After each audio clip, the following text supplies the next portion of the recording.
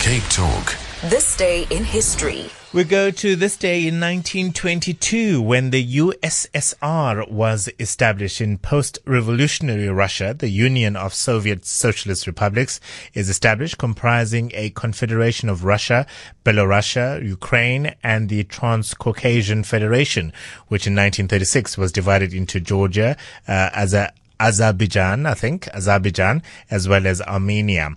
It's also known as the Soviet Union. It's a new communist state, was the successor of the Russian Empire and the first country in the world to be based on Marxist socialism. During the Russian Revolution of 1917 and subsequent 3-year Russian Civil War, the Bolshevik Party, under a leader, dominated the Soviet forces. A coalition of workers and socialist committees that called for the establishment of a socialist state in the former Russian Empire. In the USSR, all levels of government were controlled by the Communist Party and the party's Politburo, with its increasingly powerful General Secretary effectively ruling the country. Soviet industry was owned and managed by the state, and agricultural land was divided into state-run collective farms. My question for you this morning is, who was the first leader of the Soviet Union? Who was the first leader of the Union of Soviet Socialist Republics when it was founded in 1922? And on this day in 1922, the Soviet Union was established. Vladimir Lenin wanted complete socialization of the economy based on the communist writings of Karl Marx. Lenin promised a workers' paradise, but the USSR became a military dictatorship, an aggressive world power that lasted for 7 decades. The name of the leader was in that clip, by the way, so we cannot play it again. But who was the first leader of the USSR, the Soviet Union, which was founded in this day in 1922? Out of interest, in the decades after it was established, the Russian-dominated Soviet Union grew into one of the world's most powerful and influential states and eventually encompassed 15 republics.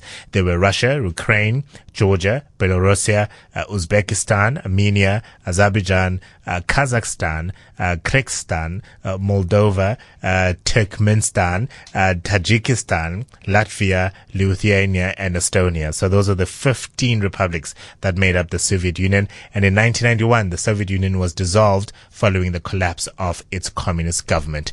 Do you happen to know who its leader was when it was formed on this day in 1922? If you do, for bragging rights only on this penultimate day of 2017, you're most welcome to give me a call on 021-446-0567, which is what Tyrone has done from Kensington. Hello, Tyrone.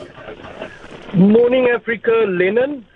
Don't remember his first name. Vladimir Lenin was the leader of the Soviet Union. Out of interest, Tyrone, do you remember this because you are a fan of Marxist socialism, or because you remembered from your, it should have been primary school history, right? Primary school history, Africa. Don't know much about the Soviet Union. They didn't want us to know much. That's why they called it the Iron Curtain. Very true.